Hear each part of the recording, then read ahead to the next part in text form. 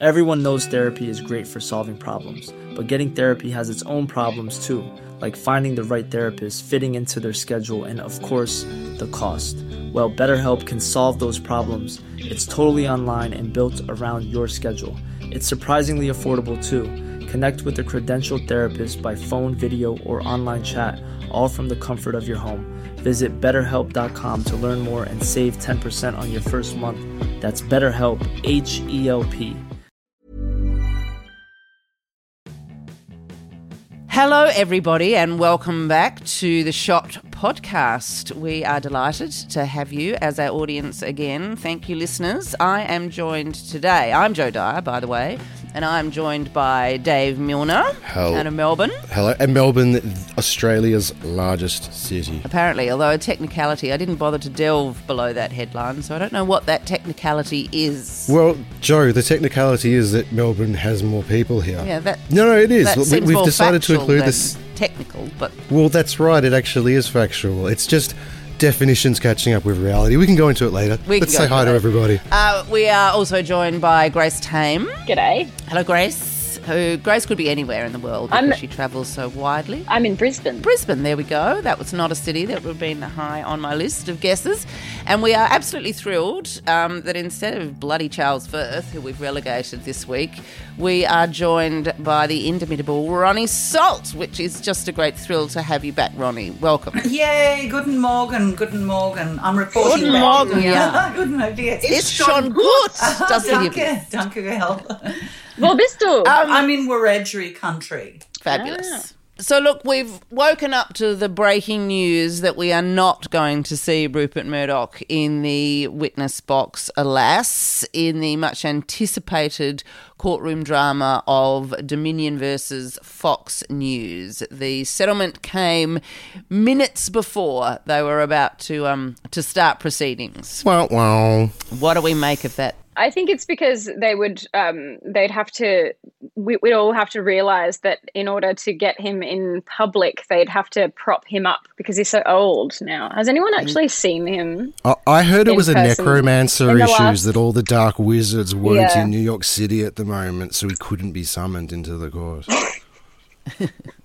No, it's because, of course, Fox really don't want to go to court. They don't want to go and there. Reveal the true depths of the awful shit. I mean, I think the incredible thing that so much was already revealed by the depositions that had to be given by the senior executives at Fox, starting with Rupert and working down.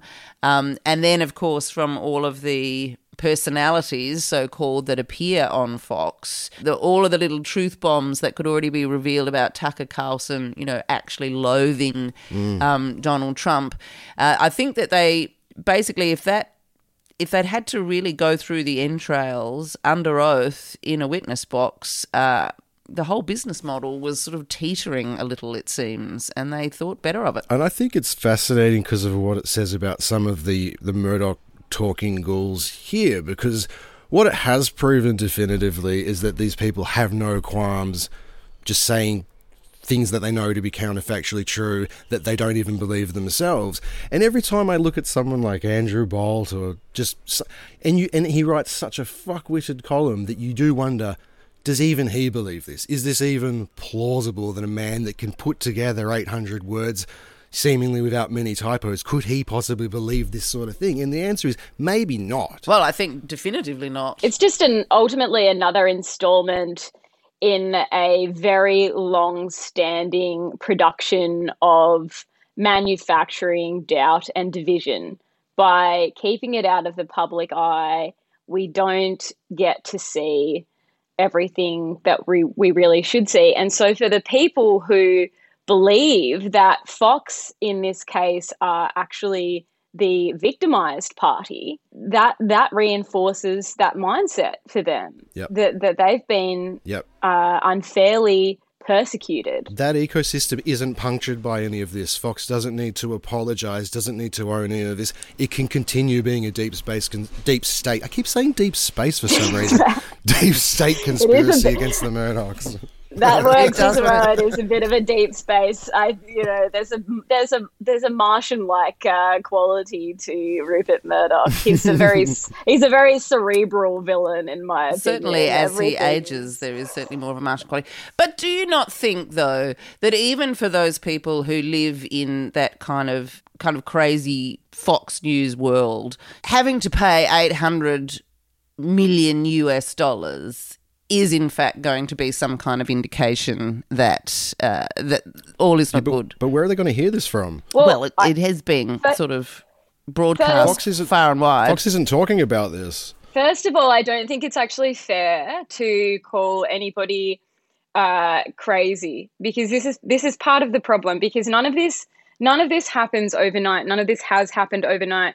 This is actually a symptom of a nation's culture which has been produced over decades upon decades of a high level of calculation. The American ruling classes have a penchant for very cerebral, very carefully designed grand theatre. And this division that we see now, that immediately, I lived in the United States for about 6 years. None of this is new.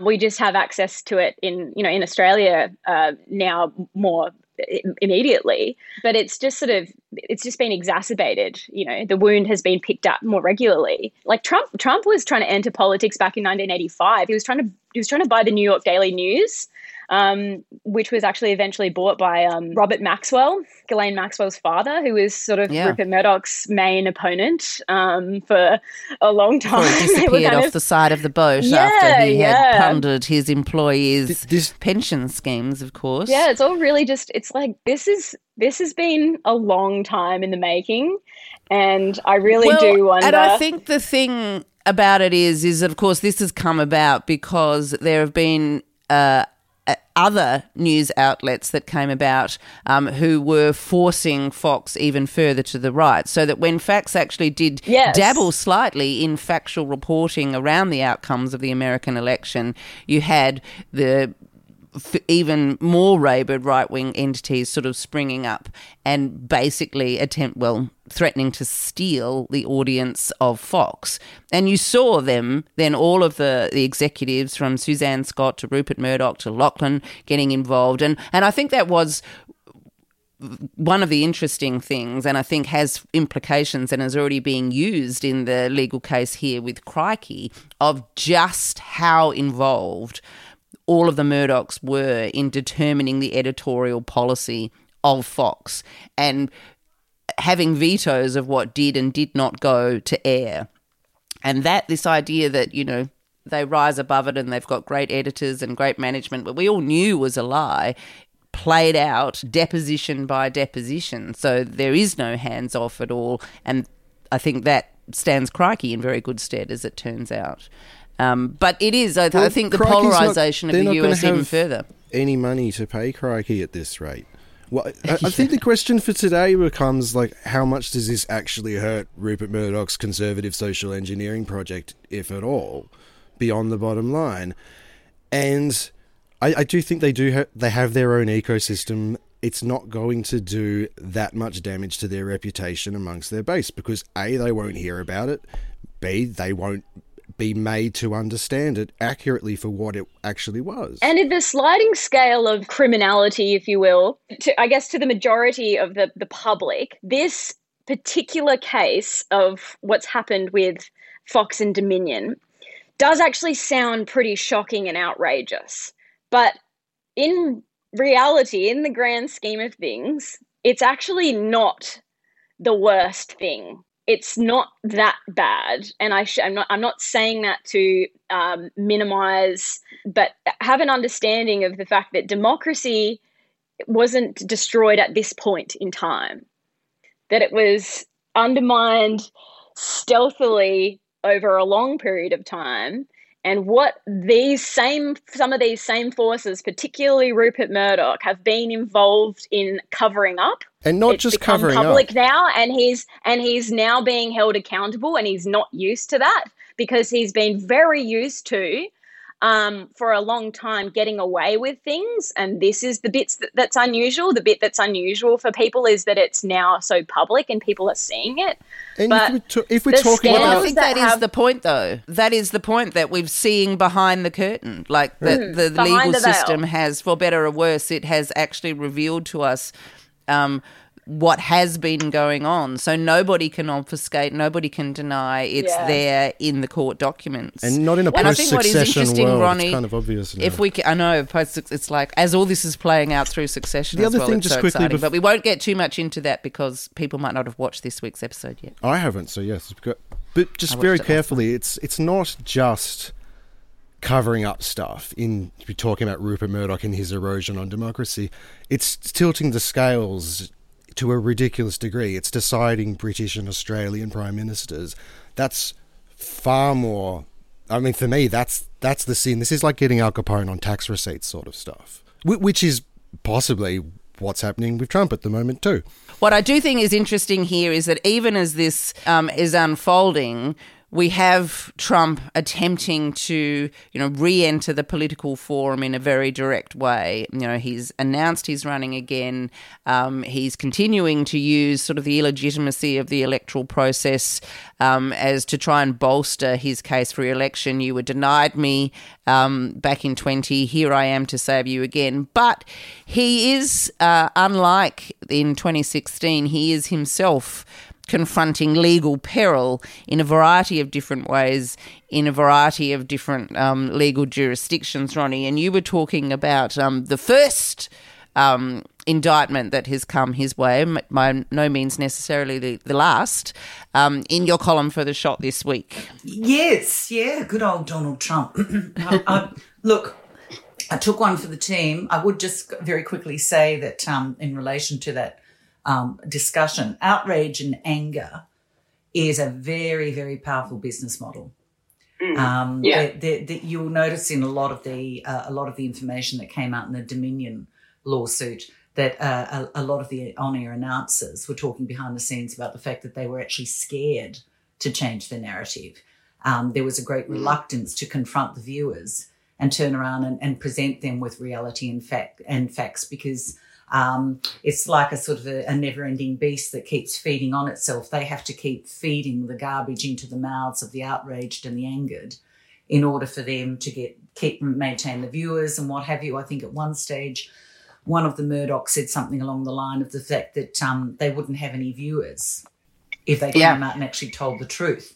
So they're sort of trapped in a sort of a hell of their own making that they created. And Murdoch acknowledged that it would be difficult to walk back. It was Rupert Murdoch who said that. It was one of the Murdochs. But the Murdochs themselves have washed their hands of Donald Trump, and all the signs are that he's sort of as far as a lot of the core power brokers in the United States, all the signs are that he's yesterday's man, not that he's to be underestimated. Even the election that Donald Trump won with Fox News support, you could tell it was a reluctant, I actually need this man right now moment, rather than, like, Rupert Murdoch clearly finds him a bit uncouth and he's not the type he likes rolling with typically. Yes, he's a useful idiot. Yeah.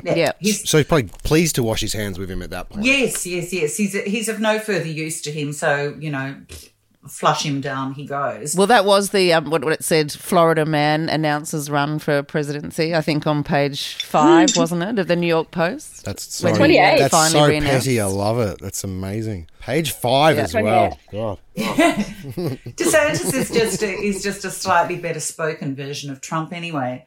He doesn't believe half of the things that he says, unlike Trump, who I think actually does. Yeah. So, Ronnie, when I commissioned you for this piece, I have to admit I was ever so slightly hesitant, not because I didn't want you to tackle it, but because thinking about this man is extremely unpleasant. And it's been, people, let's be honest, we've all been through quite a bit the last couple of years, and I did wonder whether we needed the psychic damage of paying attention to Donald Trump again. My question to you is, do we need to pay attention to Donald Trump again? Certainly in terms of what he represents, but also in terms of him, the person. So there's sort of two lots. There's the Americana that Trump is a symptom of, And the people that voted Trump in, they may have changed their vote. They're not necessarily going away. Certainly his popularity has diminished. But there's that aspect of it, as well as Trump, the person, the individual. And he is in, for the next few years, a hell of a lot of pain. One of his, what I found quite amusing was one of his major problems with all of the legal issues that he's facing is he's having problems retaining quality legal counsel, because absolutely nobody, no law firm with, even a shred of decency will go anywhere near him. And even the ones that don't have a shred of decency, largely because he doesn't pay his bills and he brings all sorts of, doesn't pay invoices. I think he's got 2,500 sort of, bad debtor cases against him at the moment or something or other, which is interesting in light of the charges that he's up on, I should throw in, because Trump has a decades-long reputation of never paying his invoices. And if he does, he's very recalcitrant, pays them on time. It's part of his business model. America is littered with small contractors that did carpentry and electronics in various Trump hotels that never got paid and ruined their families forever. That was one of the most, I thought, effective advertising campaigns that the Democrats actually rolled out, unsuccessfully as it turned out, in 2016, where they had representatives of these small businesses just saying, the people who supplied the pianos to the Trump hotels and things like that, hundreds of thousands of dollars worth of pianos. Former students of something called, would you believe it, Trump University. I can't believe anybody in the world thought that would be a go Trump of it. Steaks. Trump Steaks is my favourite. Trump Vodka, Trump Airlines. It's like the bad timeline in Back to the Future too. It really is. Of all of the labels that he's put on, I think Trump University is the one that made me snort the loudest. But but part of his so part of his modus operandi is to delay on paying anything. Yet his retainer, his monthly or quarterly retainer with his now disgraced former attorney Michael Cohen, that was always paid absolutely bang on time, that $30,000-$40,000 that he invoiced him for as a retainer, unlike all the other invoices, which is what made it stand out to the investigators. The fact that he paid it on time was so the funny. giveaway. Straight away. So the question, when law enforcement investigators are looking for, trailing through, looking for clues, it's usually the little things that you get caught on. It's the little things that you don't think of. Had Trump delayed paying Michael Cohen, or had he thought of some other dumb thing to do, which he's very good at, it probably wouldn't have stuck out. But that's one of the things that happened with Trump. But he's got legal cases rolling at him everywhere, both federal and state. He's going to be tied up with that a lot. As I said, he has difficulty retaining legal counsel. So Rudy Giuliani is off busily, working out how to have permanent hair dye. So he's not going to be coming in and working that. So yeah, he's in for a lot of trouble. So he's in a lot of trouble. I think. What was interesting, there's two things, there's many things which was interesting about it, but the first of which is, as you said in your article, that actually if this had just remained an agreement between Michael Cohen and Donald Trump, Melania may have been upset, but it wouldn't have caused the problems that it has, except that, of course, he never wants to actually put his hand in his own pocket, and so he then tried to claim the monies that had been paid to Michael Cohen and subsequently to Stormy Daniels and the others as a campaign expense. Yes. And that's where they've caught him on this felony. Yes, exactly. Had he just absorbed them and dealt with it privately, it would never have seen the light of day. It's so funny as well. He just never wants to put his hand in his own pants. No. But he's fueled by a number of very interesting factors. I think his niece Mary Trump is a fabulous person to follow. For her insights into him, not just because of her close personal connection, also because she's a clinical psychologist.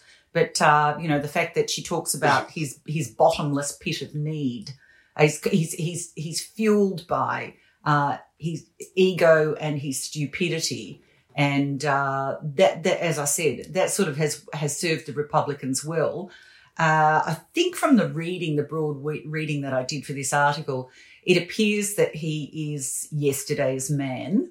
That's not to count him out, because he's tapped a very rich seam of gold in the United States. He's worked out how to, con the masses, if you like. It's a very rich seam of ignorance, and Trump's been very, very clever in working out how to position himself as the saviour of all of those, white working class disenfranchised voters. Only I can save you. And he's very clever working that out. The extracting money from these people thing is fascinating, because it's a very, it's the sophisticated psyops thing of just never saying sorry, never apologizing, but also combined with a WhatsApp scam, basically. Because I remember as soon as he lost the last election, it was, okay, we're going to need money to build the wall. And people kept giving him money at that point to build a wall, when he's clearly just, this is the money that he needs to keep his lifestyle going. It's just blatant. And this is a really interesting point at which to examine the gulf between legitimate need and legitimate destabilization, and then like feigned need and perceived need.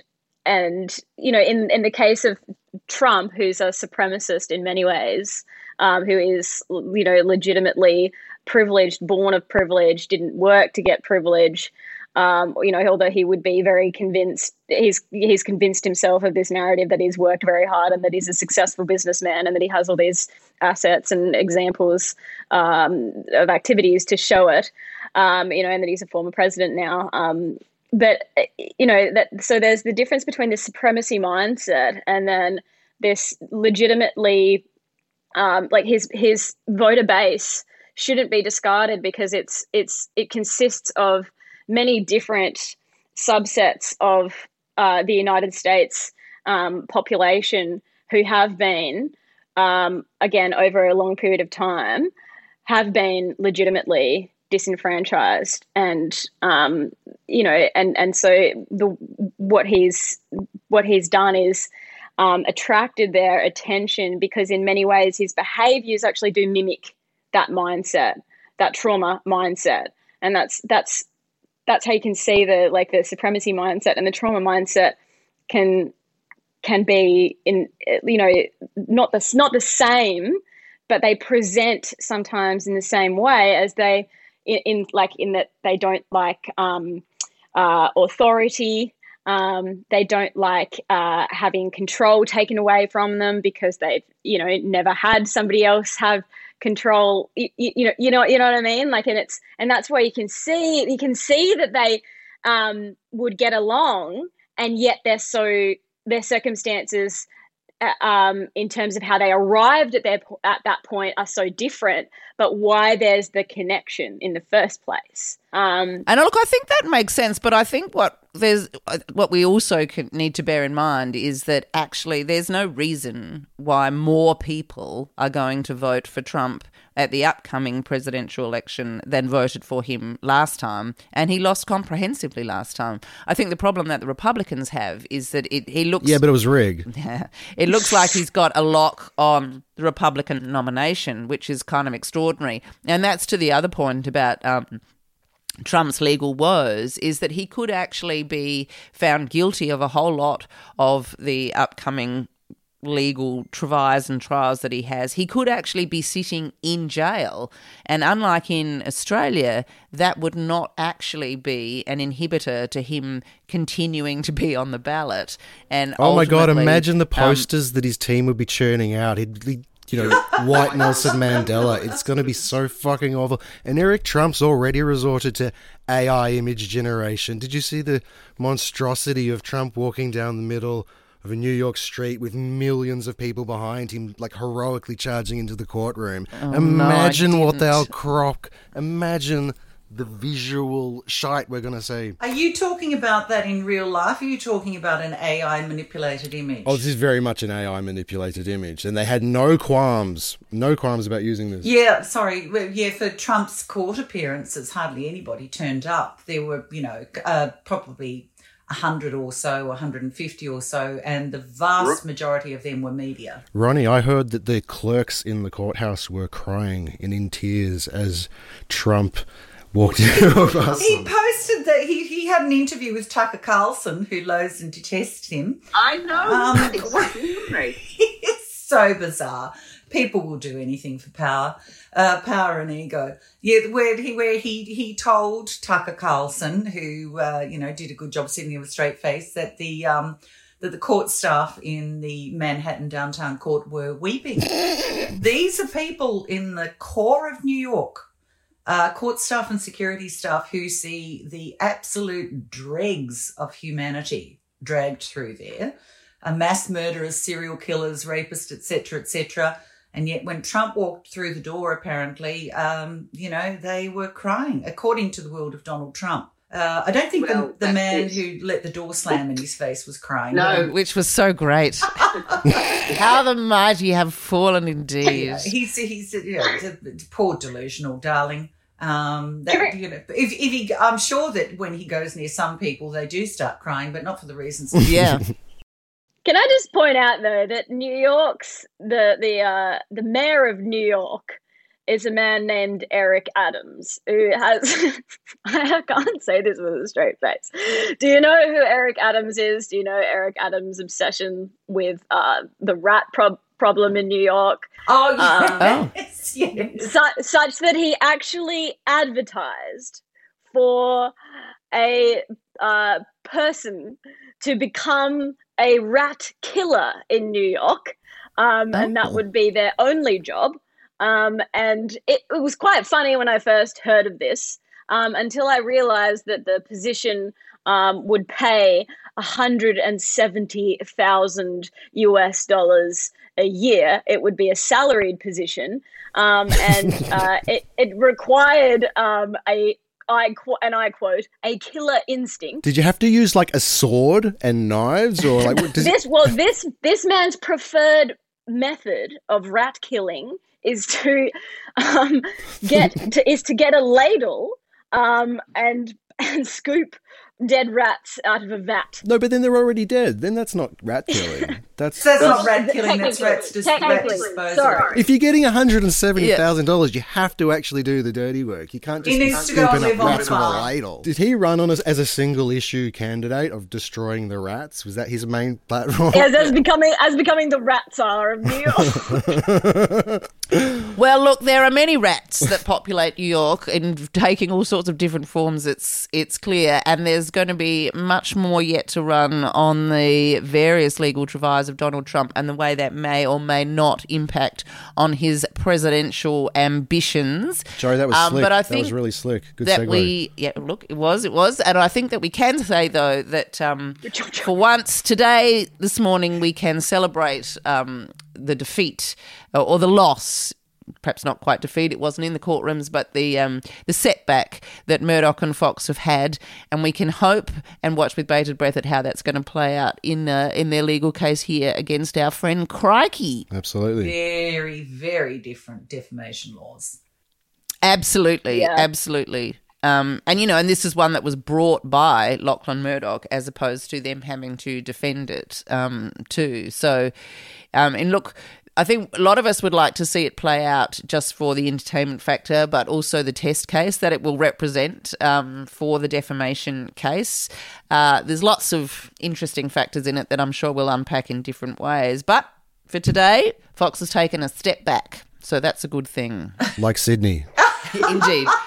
Just like Sydney. You keep getting it in there, Dave. I love it. Yeah. So on that note, thank you all for listening, and we look forward to talking further to you and our listeners and readers. And don't forget next week, and don't forget to look out for this week's articles in The Shot. And I don't know if, Dave, you can give us any little previews into that, or that's something we'll just wait for in the next 48 hours. Top secret stuff, Joe. That's like close to my chest. Top secret stuff. Excellent.